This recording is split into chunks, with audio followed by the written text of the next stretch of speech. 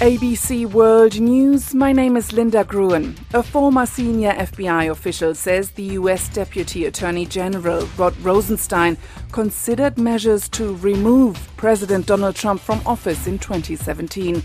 Andrew McCabe says Mr. Rosenstein discussed with him how many cabinet members would support such a move. It all came after the sudden firing of former FBI Director James Comey. Mr. Rosenstein has dismissed the allegations. A British teenager who ran away to join Islamic State militants in 2015 has given birth and has again appealed to be allowed home.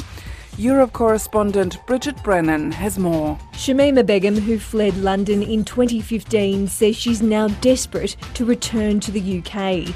Speaking to Sky News with her newborn baby beside her, Ms Begum says she was just a housewife in Syria and she believes the British government should show her sympathy. I didn't know what I was getting into when I left, and I just was hoping that maybe for the sake of me and my child, they let me come back.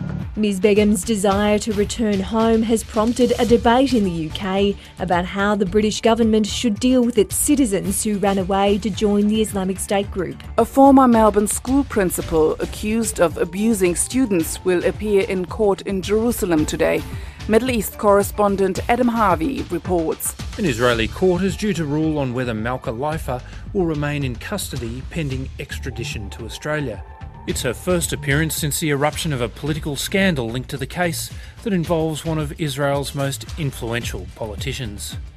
Deputy Health Minister Yaakov Litzman is under investigation for interference in the case. He's accused of trying to influence health department psychologists to declare that the former principal of a Melbourne religious school is mentally unfit for trial. This is ABC World News.